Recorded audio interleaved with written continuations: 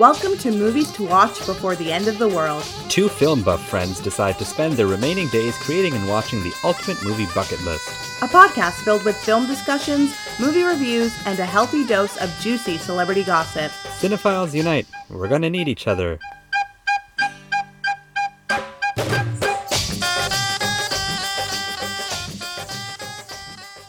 I bless the rain down in Africa. Good choice, Mita. Yeah. That was good, because you could have gone with Jumbo. No. But you went with a much better choice, Yeah. I will say. Much more creative. Toto for life. Yeah, that was excellent. Good choice. Yeah. How's it going? Huh? Yeah. Sometimes you're just like, yeah, I just feel like that too. random giggles. I know, right? I get it. Yeah. Mita, We. last week we talked about Rocky Rani Ki Prem Kahani. Yes. Super excited. A song came out today. It's looking spectacular. Oh, a song came out? A song came out today. We should have listened to it before. We could talk about it. We'll Okay. watch the song after. It's fine. But we talked about Rocky Rani. It's coming out in 4 weeks. Soup's excited. But I gave you homework. I told you to watch Karan Johar's Ae Dil Mein Mushkil. Oh, And yes. I know you did. And we never talked about We it. didn't talk about it. So, and I know your rating. I've seen it on your spreadsheet. Yeah, let me remind myself. You gave it a 3. Okay, thank you. I want to hear your thoughts, because for our listeners who know Bollywood, you know what I'm getting at. Yeah. For our listeners who don't, Karan Johar is kind of the king of Bollywood. Mm-hmm. He's like defined what modern Bollywood, the masala movie as they call it, or the mass entertainer is. Yeah. And Ae Dil Mein Mushkil is a real departure from that. Mm-hmm. In an attempt at doing something different, which works in parts, in my opinion, and doesn't work in many others. Mm-hmm. But I think it was also very misunderstood. Okay. Because people, I think, expected Karan Johar to be Johar. doing a Karan Johar movie, and it wasn't. I didn't have any expectations going into it, and quite frankly, I think the Karan Johar that we love is a bit cheesy and doesn't work. Doesn't work for this Anymore, time. yeah. And so I went in open-minded. Yeah. And what I really liked about this was the poking fun at the Himself. Kind of, yeah. and other Yeah. cheesy Bollywood moments, like recreating Yeah, all yeah. the Chandani. Yeah. Like stuff like that is really cute. And I liked the really modern take. Like they talk like modern people do. As opposed to sometimes when you watch it, you're just like, who talks like this? Nobody talks like this. But I feel like there's something, and I can pinpoint it, something's missing from it. I'll tell you what's missing from it. Okay, but what I will say, what didn't work for me, I think it's really poor casting for Aishwarya Rai. And Oh, really? In terms of with Ranbir, I could not. See those that? two together didn't work for me. I think she actually is pretty good in the role. She's great, yeah. But if she had somebody different as her screen partner, it would work a lot better. I think the issue with that was, I know exactly what he was going for, and Yeah. she was meant to be this sex pot siren who was intelligent and sexual and liberated and kind of this perfect woman idea. Mm-hmm. And he cast Aishwarya Rai, and I was just like, okay, I get it, but they didn't have chemistry. Yeah. And she's meant to be sexy, and they're meant to have a very sexual relationship. Yeah. And you can't. And See Ranbir, it. to me, and it's probably just me as a person taking into account his personal life, Yeah. he doesn't work as a sucky baby to me. No, because he's a sucky baby. He's an F-boy is what it is. Yeah. And he, in real life. Yeah. That's... In this movie, he's Yeah. he's supposed to be very romantic and Yeah. but he doesn't sell it well. No, he doesn't. I do think him and Anushka have great chemistry. Yeah, they look hot They look together. great together. Yeah. She's incredible. My biggest issue with this movie has always been the end. Yeah. It really Was unnecessary. It was unnecessary. I also felt that it was a cheap get out, because the whole idea of the film being about unrequited love and what happens when you fall in love with someone who doesn't love you back is actually really interesting. Mm-hmm. And especially coming from the person who's fed us the idea of true love. Everyone has their true love. That whole notion to it's be all kismet. It's all, to come back and be by the way, it might not work out all the That's time. bull. It's actually kind of incredible for him to come back at that point. But the way it should have ended was, there's a couple of things. Anushka Sharma should have been the one to cheat on her husband. Mm-hmm. And that should have ended the marriage. And then at the end, she should have gotten married to someone else. Not it should have been that, it's just not you, man. Should have been the 500 Days of Summer. Yeah, I don't like 500 Days of Summer. I don't either, but that does make sense that she did find somebody that she actually did want to get married to. And the whole idea should have been that, like, because now there's this weird get out of jail free card that he kind of has, such as like, oh, she died, and so I'll never know. And I shaved my head. And I shaved my head, and great. Spoiler alert. Yeah, I mean, this is an old movie, so we can talk about it. But at the end of the day, the fact is that, like, he should have had to live with that forever. Yeah. And she should have been happily married to someone else and had kids, and, like, he should have had to deal with that, because that then is really unrequited. Mm-hmm. It still has some of my favorite songs. Channa Media is still, like, there's some good ones. But I didn't know it was like some of these songs were from this movie. Oh yeah, but I knew the songs. Yeah. And there's, again, Karan Johar knows how to write sequences, and, like, that sequence right at her wedding when she's getting married and he starts singing and she recognizes it and they go into the room, like, they have their, like, fight essentially right before. He knows how to write emotional sequences, and right now he knows how to write them in a more, like, mature manner. And I think my issue with Karan Johar is he knows how to get there, he just doesn't know how to finish it. It's always like he knows how to go up the mountain, but, like, somewhere along, how to land the plane. He doesn't know how to land the plane, but he knows how to fly it, and he can fly it better than most people. But he just can't finish it well. Yeah. And that was his last movie he's directed? Yeah. That's a while ago. It was a while ago. Huh. He's produced a lot since then. And because the same thing could be said with Jug Jug Jio. Like, part of that journey was interesting, but, like, it doesn't I think Jug Jug Jio is another example of a movie that is really great in concept and works. He didn't direct it, in all fairness. Yeah. And, like, I think the ones he produces, you can't have the same idea because it's not him. Because something like Razi is great end to end, but he also doesn't get credit for that. So he shouldn't be dinged for Jug Jug Jio, for instance. But even, like, Less Stories, for instance, I find his story, it's fun and it's great, but it kind of loses. It doesn't have the, like, gravity of the, like, my favorite. It shies away from the consequences.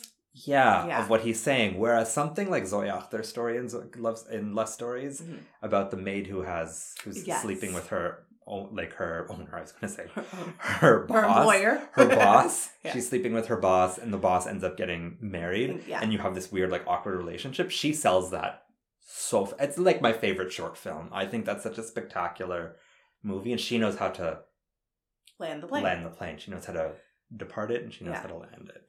But but three seems to fit. Yeah. That's how I felt. Another movie you watched, though. Yeah. Going in a completely different direction. You saw The Hateful Eight. Oh, yeah. And liked it less. I really did not. I could not.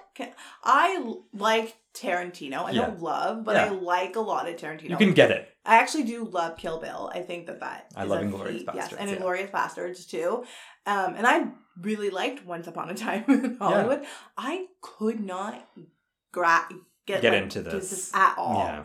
I had to pause and stop. It took me like a day and a half to watch it. Wow. Yeah. It just, I honestly, I can't tell you what it's like. I can't tell you some of the sequences and what was going on in that movie. It didn't have his charm that, like, I'm used to. There's something really lacking, and I think it's just too scattered with the amount of people that are in this. Yeah.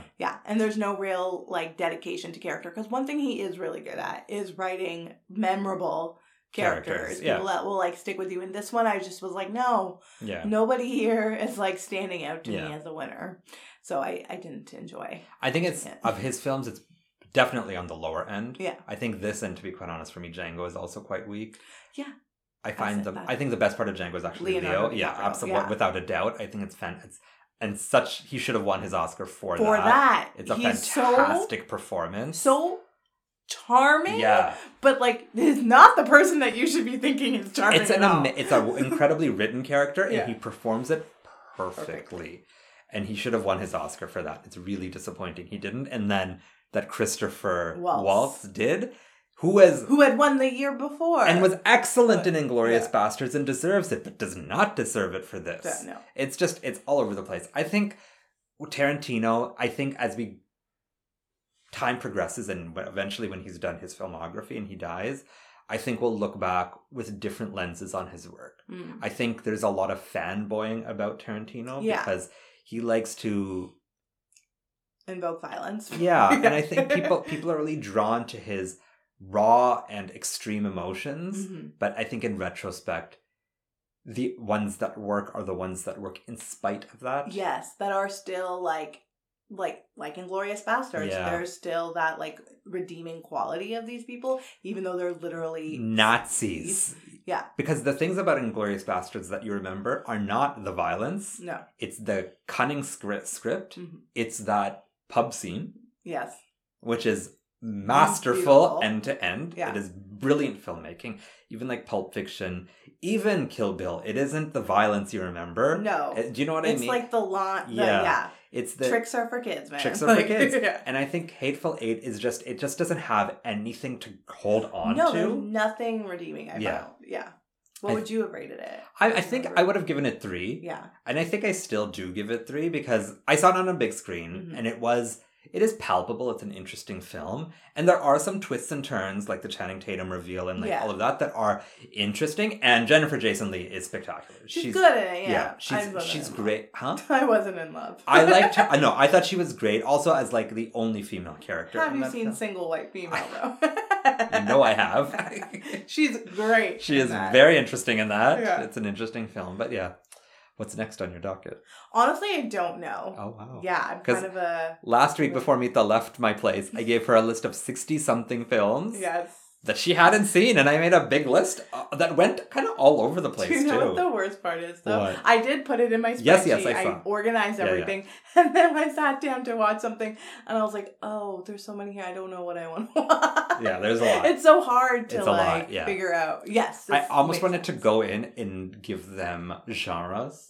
Like I might do that just in a good mood, in a bad mood, in a also runtime. Yeah, runtime and like all of that because that'll help. Because I did purposely give you comedies that you hadn't seen and short films too, along with something like Vera Drake, which I'm like, you need to watch this, but maybe not today. No, yeah. Also, I'm just in a mood where I want something light. Yes, I'm in a light mood. I get that, and I gave you some suggestions. You did, yes. So it's the summer, so. But speaking of movies you should watch, but maybe not today. Okay.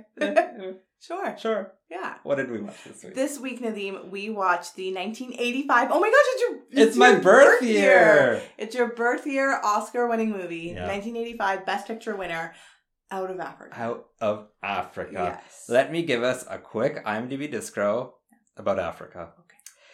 In 20th century colonial Kenya, it's a tongue twister. In 20th century I know I'm going to screw it up. In 20th century colonial Kenya, a Danish baroness plantation owner has a passionate love affair with a free-spirited big game hunter. That is misleading. Yeah. Especially the passionate love affair. Oh, really, Mita? So tell me your thoughts then.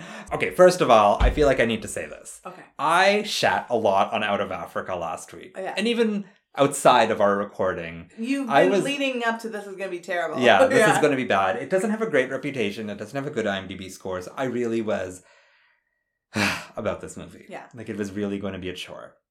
And it is 2 hours and 40 minutes of a film. Yeah. I feel like I'm dancing around it. Okay. And I will say it is not the worst thing I've seen. Yeah. I will say that.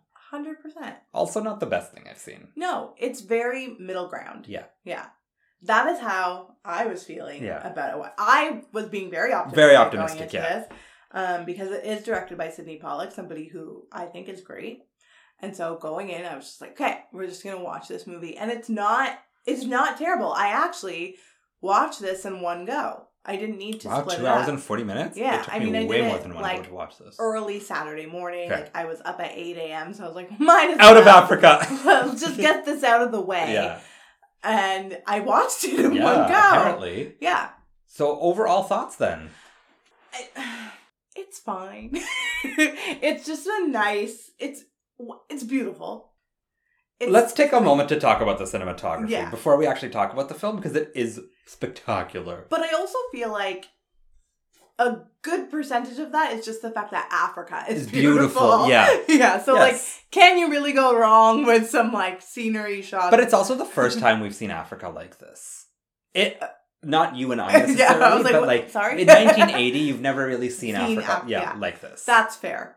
outside of like whatever National Geographic. I don't know what Jane Goodall was doing. Yeah, exactly. So like this is really like your first big screen experience of what Africa looks like. Yes, but the cinematography in this is stunning. Yeah, and it actually is a really interesting story. Like I think I'm forgetting her name, Karen. How can I forget a Karen? Karen. Life story is really compelling, and I was interested in maybe like reading the book because that's what this was based off of. But from the get-go, there was something that really threw me off. Meryl Streep's voice. They call her the queen of the accent. Why? She's not bad. I mean, it is a good Danish accent, but I think the problem is that I know what Meryl Streep sounds like.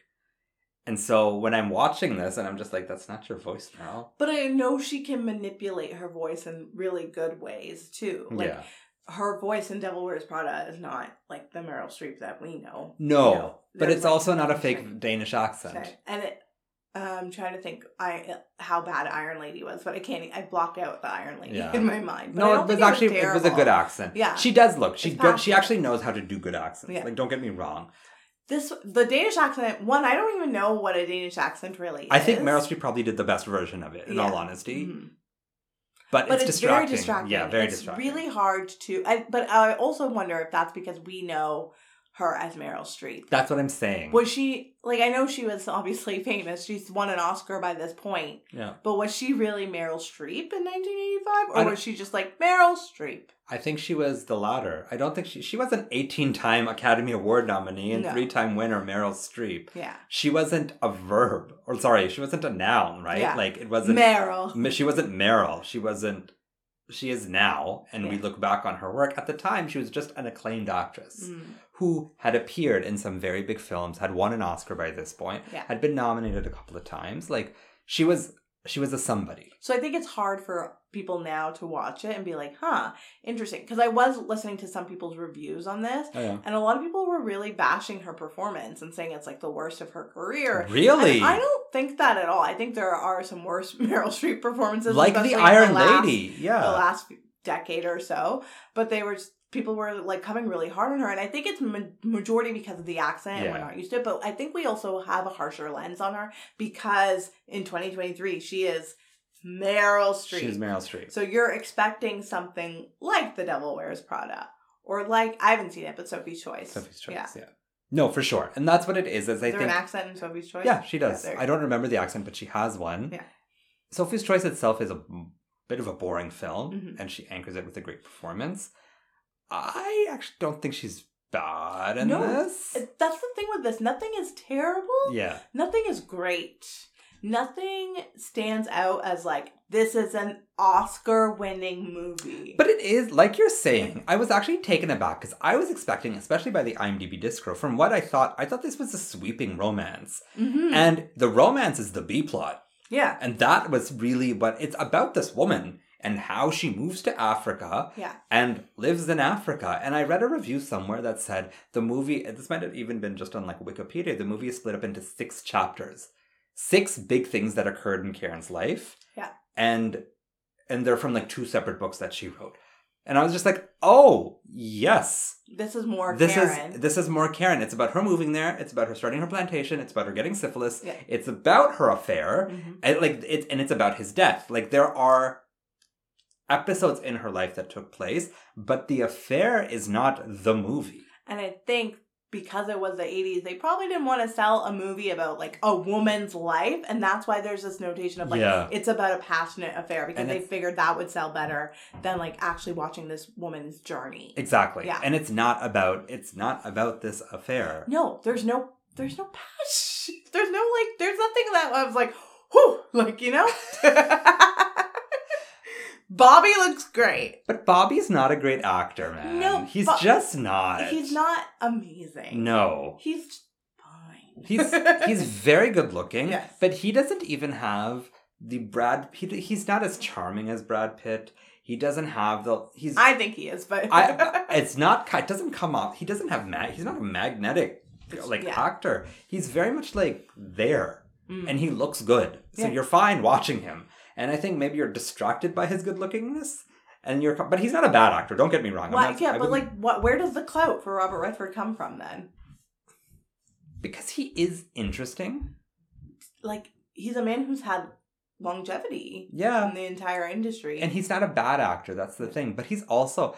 And he's been in big films. And then also helps support films in itself. Yes, exactly. Like, and I think, like, there's a lot more to there than just Robert Redford, the actor, because it isn't his acting. I think he's like Paul Newman is a great actor, but he is like Paul Newman in the same sense of, like, I've created a community outside of my roles as well, and, like, people can build upon it in that community. But even if you look at The Sting, for instance, Paul Newman's performance is the better, stronger performance between him and Robert Redford. Robert Redford's easy. Huh? Easier. It's easier, but also, yes, Robert Redford looks great in that film. So does Paul Newman, but I mean... They were just two hotties. They were just two hot white men. That's all it was. But I will say that, before we got distracted by Robert Redford's attractiveness. Beautiful eyes, yes. I was just saying that the film itself is not a romance. It just flat out isn't. It's a part of the story, but it is about Karen's life. Mm-hmm. And Karen had an interesting life. Yes. And made interesting choices. It's actually a very feminist film. Yes, it is. There's a lot of really interesting conversations. It starts off with her saying, I just don't want to be alone.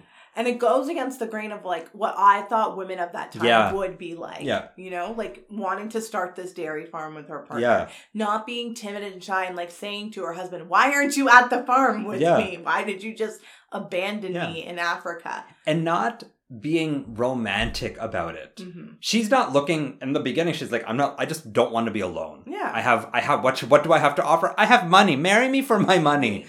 And that's it's quite interesting, actually. She just wants companionship. And that thing carries throughout the whole film. And she has a conversation with Robert Redford towards the end where she's just like, when is someone going to, like, where she's asking, are you going to marry me? And he's like, I don't need to. And she's like, when is someone going to want me? Yeah. Like that. And I'm just like, that's a very...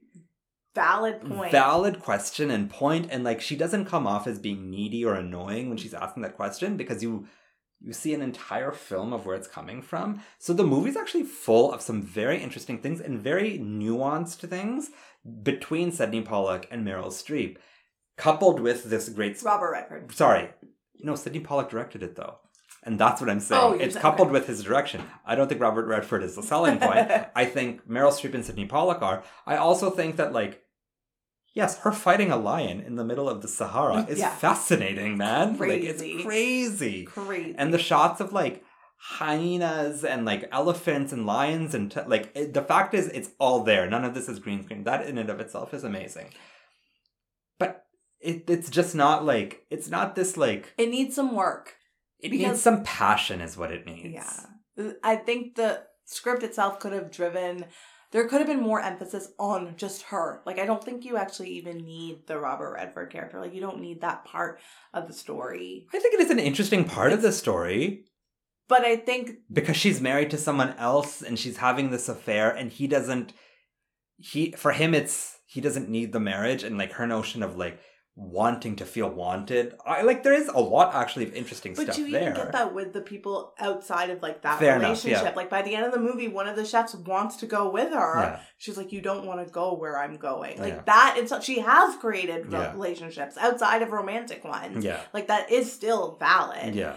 And I think the movie, and also what we know of it to this day, is that it's just been so focused that this is about, like, a love story. Yeah. Like, the one thing I knew about this movie going into it was the hair washing scene, I was just going to say, the shampooing of the hair. It's very romantic. Is it really? I was into it. I thought he was just washing her hair. Do you know what it's like when you go and get a haircut? And I do, like, yes. And, like, how often does a man do that for a woman? How often? I mean, a lot of gay men do it for women. No, but in the sense of, like, I care enough about you and your hair. Like, her hairbrush got stuck in her hair. That has happened to people before. Maybe somebody in this room. Yes, yeah. And, like, it's nice. She's like, I need to wash your hair so hairbrushes don't get stuck. Like, there's, like, caring aspect to it. Yeah. But that has been the selling point, I feel like, for the last 38 years. So in my mind, when I'm watching this, I'm like, when's it going to happen? When's the big, like... When's the big romance? Yeah, like where... I've never seen Bridges of Madison County. I've never either, but weirdly, this invoked that for me. Like, I've never seen it, but I was just like, maybe so is this what the Bridges of Madison County is like? Like, am I totally off about everything? And then it's not Titanic, you know? Oh, Titanic is a big, swooping love story. Yeah. I haven't seen, what's the other one that we're going to have to watch in the 90s? The wartime one. Oh, The English Patient? Yes. Yeah. Is that a big swooping? Yeah. Yeah. So it's just crazy to me that this is like listed as one of the most romantic films of all time when you do have such a more compelling story that could have been the driver of this film, and it was kind of neglected. And also I think it's interesting because when the movie ends, you're not driven by like it's her feeling towards him and how she felt. It feels real.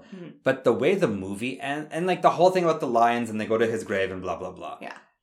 But your takeaway is more her feeling about Africa, like her connection to Africa and how she feels about it. And what it did for her, that's, I think, the takeaway. I don't think the romance, even though that's trying to end that way and land on that. The lions at his grave site. At his grave, yeah. You know, I think that says more about him than their relationship. Than their relationship. Yeah.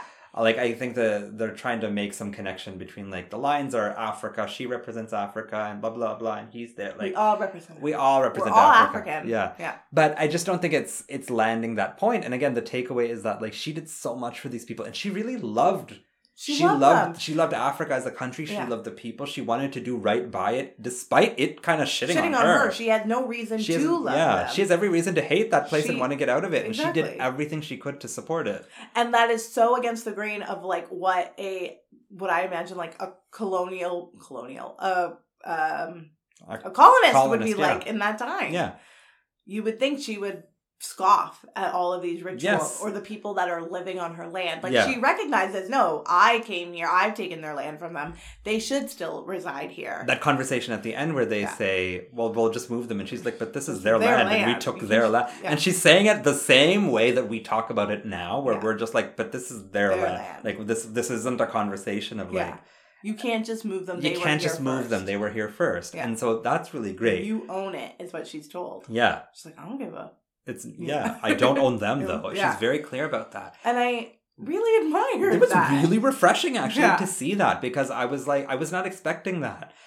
Because they make it feel very... Okay, there's two things about that aspect of the film.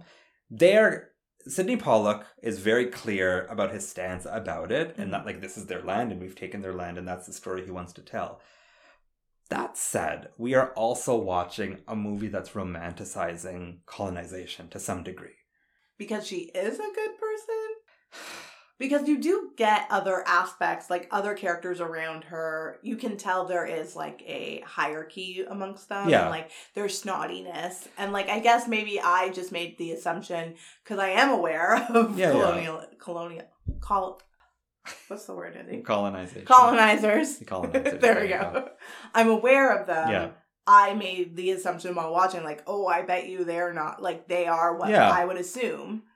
But you're right, like, there is no emphasis on the other end of it, of, like, what other people are doing. No, I don't even necessarily mean that, which is, yes, you're right, that isn't done.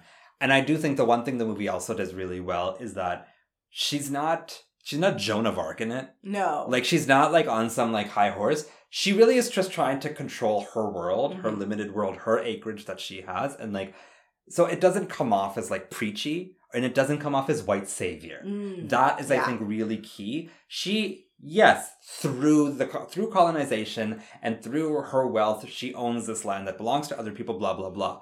But it doesn't come off as her as a white woman trying to save the black people. And they show her in negative lights too. Like she was upset about the chicken being fish. Like, exactly. You know? Like she had and like the white gloves, for instance. Yeah. Like she was trying to learn at the same time. So the movie actually does a lot of good things in terms of that. But it was more watching this movie that is romanticizing Africa overall as a country and as a culture, and this notion of like Africa's so beautiful with the animals and the water and the greenery and blah blah blah, and look at the fly and blah, the rains are blessed. The rains are blessed and all of that. But it's from this white perspective of like removed, this country. Right? Like there's something. I'm not articulating it well, but there's something where it feels very much like the colonized perspective of these people. We're not watching a movie about Africa. I didn't think we were, though. No, but we are. But that's what I'm trying to get at is that we are watching a movie about like a colonized country, and trying to make it seem like it was okay. Okay, they're kind of glorifying it. Yeah, like, and the hunting is wrong. The hunting is wrong, and fine at the time in 1913, you could ivory hunt. Like that is what it is. Like. stop pretending like it wasn't. Yeah. But again, there's a weird icky feeling about it. I wasn't left with that. Maybe I'm desensitive. No. I wasn't left. I didn't feel icky, but there was just something. I just felt off about it. Okay. It was kind of as if, almost as if Gandhi was told from a white person's perspective in like a British person's perspective in India. Yeah. I get that. I do. But this is a woman's... It's also her It's based story. off her real story. Yeah, and it is exactly. her perspective. Yeah, it's her perspective. Yeah. And again, like... It would be interesting, like, for sequel, prequel ideas to see the perspective of, like, one of the people that worked on the farm. Yeah. That could be interesting. But there's also conversations she has with the chief about, like, education. And then, like, even Robert Redford is just like, why do they need to read? And it's just like, well, the world does. And it's just like, but they don't. There's actually some very progressive thoughts put into this film that I was not expecting from it. Yeah. These are three very progressive people. Pollock, Redford, and Streep. Yeah. So that didn't... Redford too? Redford's very progressive. Is he? Yeah. Isn't he a Republican? You can be progressive and still be a Republican about some of your politics. We can't pigeonhole people to like... We can't pigeonhole Republicans. But we're not trying to say that. But he's a person who like cares about the arts, has always like put money into into those types of programs. I mean, obviously he's doing this film. He's mouthing those things. He has to believe them to some degree. Exactly. So you can't have Sundance Film Festival. No, you can't. Yeah, exactly. So, let's talk about Best Picture. Okay. So first, yes, let's talk about what else was nominated. Yeah. And then let's talk about why we think this won.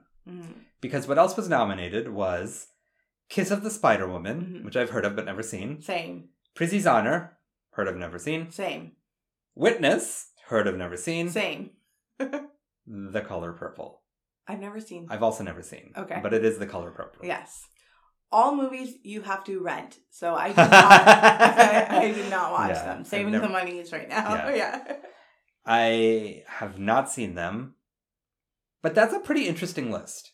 Those are all films that have stood the test of time. Almost 40 years later. 38 to be. So why is this the standout? Because from what I hear with the buzz was around that time, is maybe something like Witness was really like a front runner, or The Color Purple. Witness was a front runner? I saw a lot of comments of people like, Witness should have won this year. Witness should have Really? Yeah.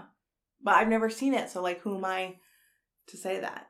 I mean, Witness? Some of it was like IMDb people. Some of it was like You can't take IMDb. You can't take IMDb people seriously. I mean, I'm an IMDb person. Witness, really? I've never seen Witness, and I've kind of dismissed it a little bit. I also looked at like highest grossing movies of that year though, and again, it's that same. It's like fluff. It's all the like happy-go-lucky fun movies, like The Breakfast Club and like Back to the Future. Oh yeah. Yeah, Rambo, First Blood, Part 2. So why this? It's kind of... How many did it win? Did it win more than one? It won like 6 it won or everything? 8. It won a lot. Let's lay them out. She didn't win, right? She did not win. She was obviously nominated. Muriel. Her real name's Mary or something. Mary Louise. Okay. It won Best Picture, Best Director, Best Adapted Screenplay, Best Cinematography, obviously, Best Direction, Best Sound, Best Music, also obviously. Yeah. It was also nominated for Best Actress, Best Actor in a Supporting Role for Klaus Maria. I think he's the guy who plays her husband. Her husband. Yeah. Costume and editing. Costume I can see, actually. It is a period piece. To be quite honest, picture is the only one that I'm kind of like hiccuping on a little bit. The other one, because it is a very... It checks off all the other boxes. Checks off a lot of other boxes, But it's like, is it...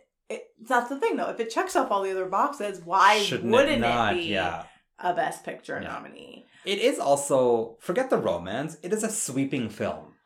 Yeah. Because it does, you are transported to a world, to Africa. Engaging. It's very engaging. That sequence where they're in the plane and you have the bird's eye view of Africa is beautiful. Stunning. It's beautiful. There's some really arresting stuff in this. Yeah. It's just that feeling. It's not the feeling that I want. Like, I have when I watch, like, a really great Best Picture. Yeah. Like, even last week when we watched Amadeus. Yeah. Which I don't think a lot of people know of. Like, if I told some random on the street, like, have you seen Amadeus? They probably haven't. But I think, who? I'm a who? I'm a who? I'm a who? I'm a do us? Yeah. So, yeah. That feels like a best picture to me. There's something that needs to be sparked. But on the surface, this actually feels like a best picture too. Like if I were on paper, this does. Yeah. Like if this were to come out this year and people were like, "Oh, Sydney Pollack, fine, Sydney Pollack is Sydney Pollack now because of something like Out of Africa." Yeah. But there's a movie about going to Africa about a woman, and there's a romance. I would be like, "Oh, that's Oscar bait." Yeah. So it feels very much in keeping. It makes sense. But why? Especially given things like The Color Purple, I guess Witness. Yeah. Like what? That's just what the internet tells me now. Yeah. Yeah. And Prizzy's Honor, I've heard great things about too. The Spider-Woman, I think it has an LGBTQ angle, doesn't it? I don't know. Is that the one with William Hurt? Yes. Who's not sexy, and I don't understand his body. Yeah. It does, because the logline starts, "A gay man and a political prisoner are together in prison. The gay man narrates the stories of 2 fake movies and his own life." I've actually heard great things about this movie. Okay. So you have to rent it, so I didn't watch it. Yeah, Raul Julia and William Hurt. William Hurt won his Oscar for this. I would like to watch it. Yeah, I've heard very good things. I can see why that didn't win, though. Brokeback Mountain. Is that why this won, though? Because of because of the gays? Maybe. Because of the gays? Yeah, this is very approachable. Then because of the blacks, because of The Color Purple. And look, we're looking at Ronald Reagan, 1985 America. Like, this is very approachable. Very approachable. At this point, maybe Meryl's not Meryl, but Robert is Robert Robert is Robert at this point. Robert is a bankable star. And like, I think he got top billing. There's a group of people who are going to go see that. Yeah. My dad is, if he sees Robert Redford in something, he's going to go watch it. What's the one that he was just in like a couple of years ago? All Is Lost? No, the man in the car and Sissy Spacek. Oh, I don't know. The man with the gun? Is that what it is? Is that what it's called? Something like that. Okay. And my dad was like, "Oh, I want to watch that." Yeah, just because of Robert Redford. Yeah. And like, honestly, I'm that person too. I'm not going to lie. It's the same thing with Harrison Ford. If I hear Harrison Ford's in a movie, I'll watch it. That's why you love Morning Glory. So I think there is like bankability in that in itself. Yeah. And so people are going to go watch that, and it's probably easy viewing for them. And it's, it's intellectual enough that I think people are like, "Oh yeah, this could be like Oscar worthy." Because I think that's the thing I'm starting to realize, is that Oscar is also like you actually can't be too smart of a film. Yeah. The too smart movie doesn't film. The dumb film obviously doesn't film, but neither does the movie that's actually really intelligent. Too pretentious. You need to be... There's a happy medium. There's a happy medium, and it's actually skewing more towards the medium than it is towards the extreme end of intellectual film. Yeah. You really need to have like this approachable kind of like approachability. And maybe this is just hitting that straight. It is feminist, and it is saying things about colonization and, women's live in all of that. But there's some lions, and there's a romance with a hot man, and that's it. And this also is the year, I've never seen it in its entirety. I saw parts of it in English class. Brazil came out. Oh, I've heard Brazil is bananas. Yeah. Yeah. The parts I saw in English class were bananas, and then I missed the next 2 days of school, so I didn't watch it. I've always wanted to see Brazil too. Yes. Yeah. But when I remember seeing it, I was like, what? And I also was like 16, so I wasn't quite, the brain wasn't there. The brain wasn't there. Yeah. So I don't know what I was watching, but I can imagine what I've heard since is Brazil is that higher end intellectual film that's not going to get nominated for Best Picture. Just like A Clockwork Orange wouldn't. Yeah. I mean, A Clockwork Orange was. But it wouldn't win. Yeah, exactly. I think exactly. And I think the thing is that this is exactly, it fits right in that area. Cushion, it's very cushioned. And I think we're really getting to that time. Like we're really getting into lower. Then you start to get the codas. By 89? By 89. Yeah. But even before 89 it starts to happen. So this is not a win that I'm just like affronted by. Mm-hmm. I'm more just like, I kind of get it. I understand it. Yeah. The question is, would I vote for it myself? And I don't know. How do you feel knowing that this is the best picture of your birth year?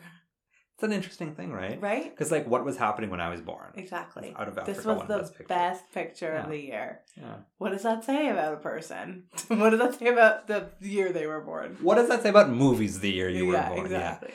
And I think it's saying exactly what we're just saying right now, is that the audience was after middle of the ground. Yeah. I don't think this is actually... I think this is above average in terms of intellect, in terms of filmmaking, all of that. Yeah. But it's also not highbrow. Mm-hmm. This is not high intellect.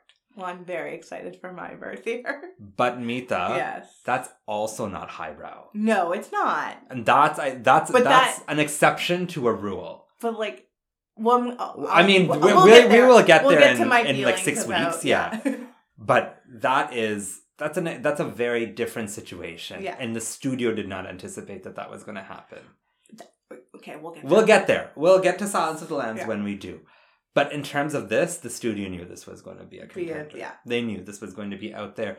They knew it was going to be an option. They knew it was going to be on the ballot. Like, they knew exactly where they were going with this. Because this is an Oscar film. Yeah. This is what you put your money on. Yeah. Like, if I'm a voting person, if I'm a betting person, I'm betting on Out of Africa winning. And that's, I think, exactly what it's showing. It's a safe bet. It's the safe bet. And that's what the Oscars are about. Yeah. They are not actually about rewarding the best. They're about rewarding the safest. Mm. Do you want to go into your review? I want to ask you what you think about that. About? The Oscars being about the safest, not necessarily the best. Okay. That is what I've witnessed. Yeah. Like, if anything, it's disappointing, though. Yeah. I wish there was more of a risk. Yeah. But I also understand it at the same time. Like, how do you have such a large group of people all voting for, or like, they may not be diverse in terms of color, but people in themselves are diverse enough that not everyone's going to have the same opinion. Yeah. So it does make sense that they all sort of meet at this like comforting middle ground where we can be like, okay, yes, this checks off all these different boxes. Sure, it can be Best Picture. On to the next one. Exactly. Whereas like you can't have, because of the way that the voting works, like you don't have like I almost wish it worked like an election in kind of a way where there was like a debate. Yeah. And you could be like, this is why. You could try to persuade people. Exactly. Yeah. Like, this is risque. This is something we've never seen before. Like, this is why it should be Best Picture. Because that's what I want to see in a Best Picture winner. And it's disappointing that we get this middle ground, but I get why we get there. It also explains why something like Coda beats something like The Power of the Dog. Yeah. Like, exactly, pretty much, right? Like, The Power of the Dog is not for everybody. Yeah.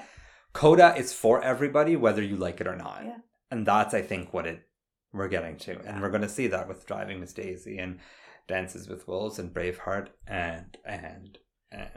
Did he win Best Director? Sydney? Yeah. Yeah.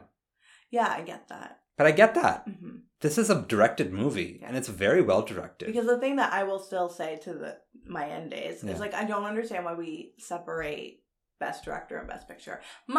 If you are the Best Director, then you've made the Best Picture. You've made the Best Picture, so you should win the Oscar. Because for people who don't know, when you win Best Picture, it's not the director who gets the Oscar, it's the producers who do. Yeah. And but it really should go to the director. They are the person that put this all together. Yes, the producers helped with like financing and things like that. I mean, that's a bigger conversation because are they not like orchestrating the entire? Are they not the Lydia Tarr of the movie?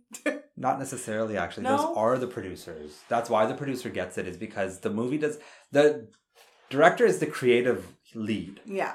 But you don't have a production without a producer. They're managing the entire thing. It's not just financing. So like producing it is the assumption that like if you have auteurs, fine, that's one thing. But if you have directors coming in, a producer is picking that director.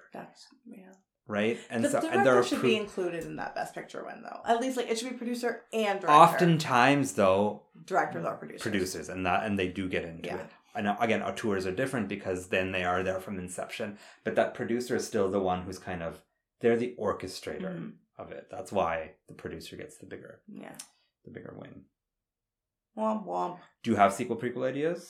I would actually like to see it from the perspective of like the people that work on the farm. Like that would be really interesting. I want to know, like, she never returned to Africa. No. She never went back. And like it's kind of sad. And she lived a long life after that. So I would like to know, what did she do later? She wrote stories about how she had a farm in Africa. There you go. Yeah. I'm going to go into my rating. Okay. I mean, I've said it. I've said it all, and this was an interesting film because I didn't watch it in one go. I just had a very long week, and I tried to sit through it, and it actually was. It's 2 hours and 40 minutes, and it feels like 2 hours and 40 minutes. It is a long go. It is a bit slow in places. It is very interesting though, and I think this is another example of a film that would work better as a miniseries. Because then those episodes about the things that happened in this woman's life would just be literal singular episodes, right? I also think that this is an example of a film that's selling you something that the film isn't actually about. Yeah. Like, you're expecting a sweeping romance, and it's kind of just like a part of the film. It isn't the film. Yeah. Out of Africa is about Karen Brixton and her life in Africa. What led her there, how she lived there, why she left. That's it. That's what the movie's about. And one of the reasons she was there was this affair, and one of the reasons she left is because that affair ended. Yeah. That is as far as that romance goes. It doesn't encompass the whole film. And actually, the romance doesn't take place until an hour and 20 minutes into the hour and 40 minutes. Like, it's a good, like, the war ends before the romance actually even starts to take shape. So I think if I had known that actually might have changed how I walked into the film too, because I was expecting something very different and got something very different. Yeah. But I will say that I was pleasantly surprised by the different things I got, and that doesn't often happen. Yeah. I was surprised by the feminist angles, about the awareness of colonialism, about it didn't feel like this is a movie that really actually could have felt like a preachy movie. Yeah. It could have felt one way, white savior, and it could have felt the other way, just oblivious. Yeah. And it doesn't feel like either. It feels very aware and in tune with what it's doing, with its people. It feels like the black people are involved in the film. It doesn't feel like the movie's talking down to them. Like, it really manages a lot of that well. Yeah. I'm not saying anything but nice things, and I actually don't have anything bad to say about this. But I guess I'm still not like... It's a feeling. It's a feeling. I'm just not clicking with it. Yeah. But I don't dislike it. I actually would recommend this to many people. I do think it's an interesting film. It's actually a very easy watch. Yeah. There's a lot to watch and look at and be interested in. You don't have to sit and watch it for 2 hours and 40 minutes, because you can probably stop and start and still, like, pick up. Yeah. So, yeah, I'm landing on 3.5. Okay. Yeah. Very nice. Go so, in this movie, her name is Karen. Yeah. But at one point, she pronounces it Karen. Mm.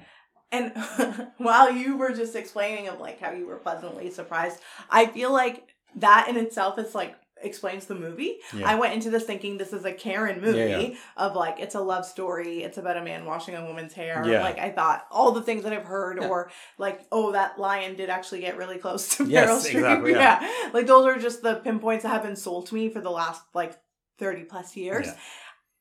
And I left it being like, no, this is a Karen movie of, like, this is actually, there is something more substantial here. There is a lot to take away from it. It's a total perspective that I don't think we've seen since or before. Yeah. And, like, what we know from colonizers is usually, like, it's the root of all evil, right? Yeah. Like, but this is actually quite nice. And it's good to know that there were actually good people in that time, and it's a perspective that I don't think a lot of people think about as well. Like, could you imagine marrying someone? First of all, you're in love with somebody. Yeah. They decide they don't want to marry you, so then you go and marry their brother. Yeah. Just because you're aware that you don't have options and that you don't want to be alone. So you marry their brother, and then he's like, hey, let's move to Africa and run a dairy farm. And you're like, okay, cool, pack my bags. Yeah. You get there, and he just goes off on all these hunting expeditions all the time, and you're left to run a failing dairy farm. Not a dairy farm, a coffee farm plantation that you didn't realize was going to be a coffee plantation. No.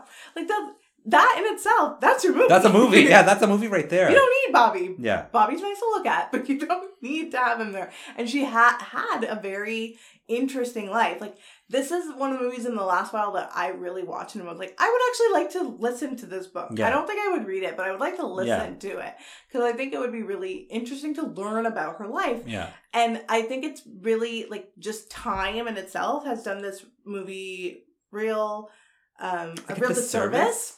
What did you say? Good service? Disservice. I said disservice too. Okay. A real disservice because, like, I was a few weeks ago just not looking forward to watching this. I'm so glad I went into it with, like, an open mind, and I cleared all the negative voodoo out because this was actually really enjoyable for me.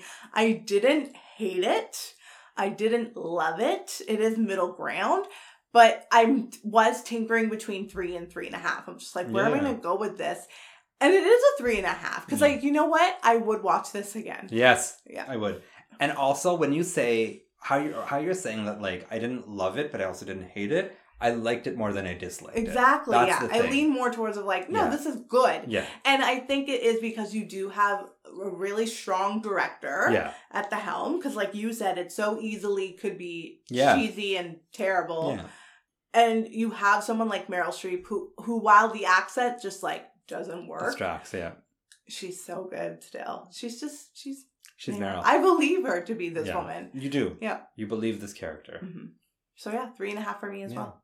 Who would have thought that we would give that? Yeah. I was actually not expecting that. And I think I was pleasantly surprised by Out of Africa, especially considering how much I was hating on it last week. Yeah. I liked it. Yeah. Good times. Hooray! We'll see if that momentum continues next week. Oh, yeah. But Mita? Yes. Game time. Okay. Last week you had me connect Steel Magnolias. Yeah. To a movie I have never seen, but I'm sure you have. Oh, okay. Called Burlesque. Yes. Beautiful. Burlesque. There you go. Mita, I'm going to have you connect Burlesque to a movie I'm not sure you've seen. Oh, great. But you should add it to your list if you haven't. Okay. And it's called The Sky is Pink. Is this with Priyanka Chopra? Okay. And Farhan Akhtar. There we go. Timer starts now. Okay. You can tell me if this doesn't count. Okay. But in Burlesque is Kristen Bell, who shares a birthday with Priyanka Chopra. I don't think that counts. Why not? No. So, okay. PC. What has PC been in lately? I could do Zach. No, I could do The Rock. What has Kristen Bell done with?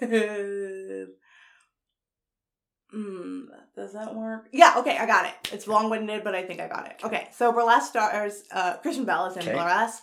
She was in Forgetting Sarah Marshall with Jason Segel, okay. Who was in Freaks and Geeks with Seth Rogen. Okay. Oh no, now I lost it. Oh, Seth Rogen's in Neighbors with Zac Efron, who's in Baywatch with Priyanka Chopra. Yeah. 58 seconds. Oh. Look at that. But I got there. You can see the stress getting to you. There's actually a very easy way to do it. Oh, tell me.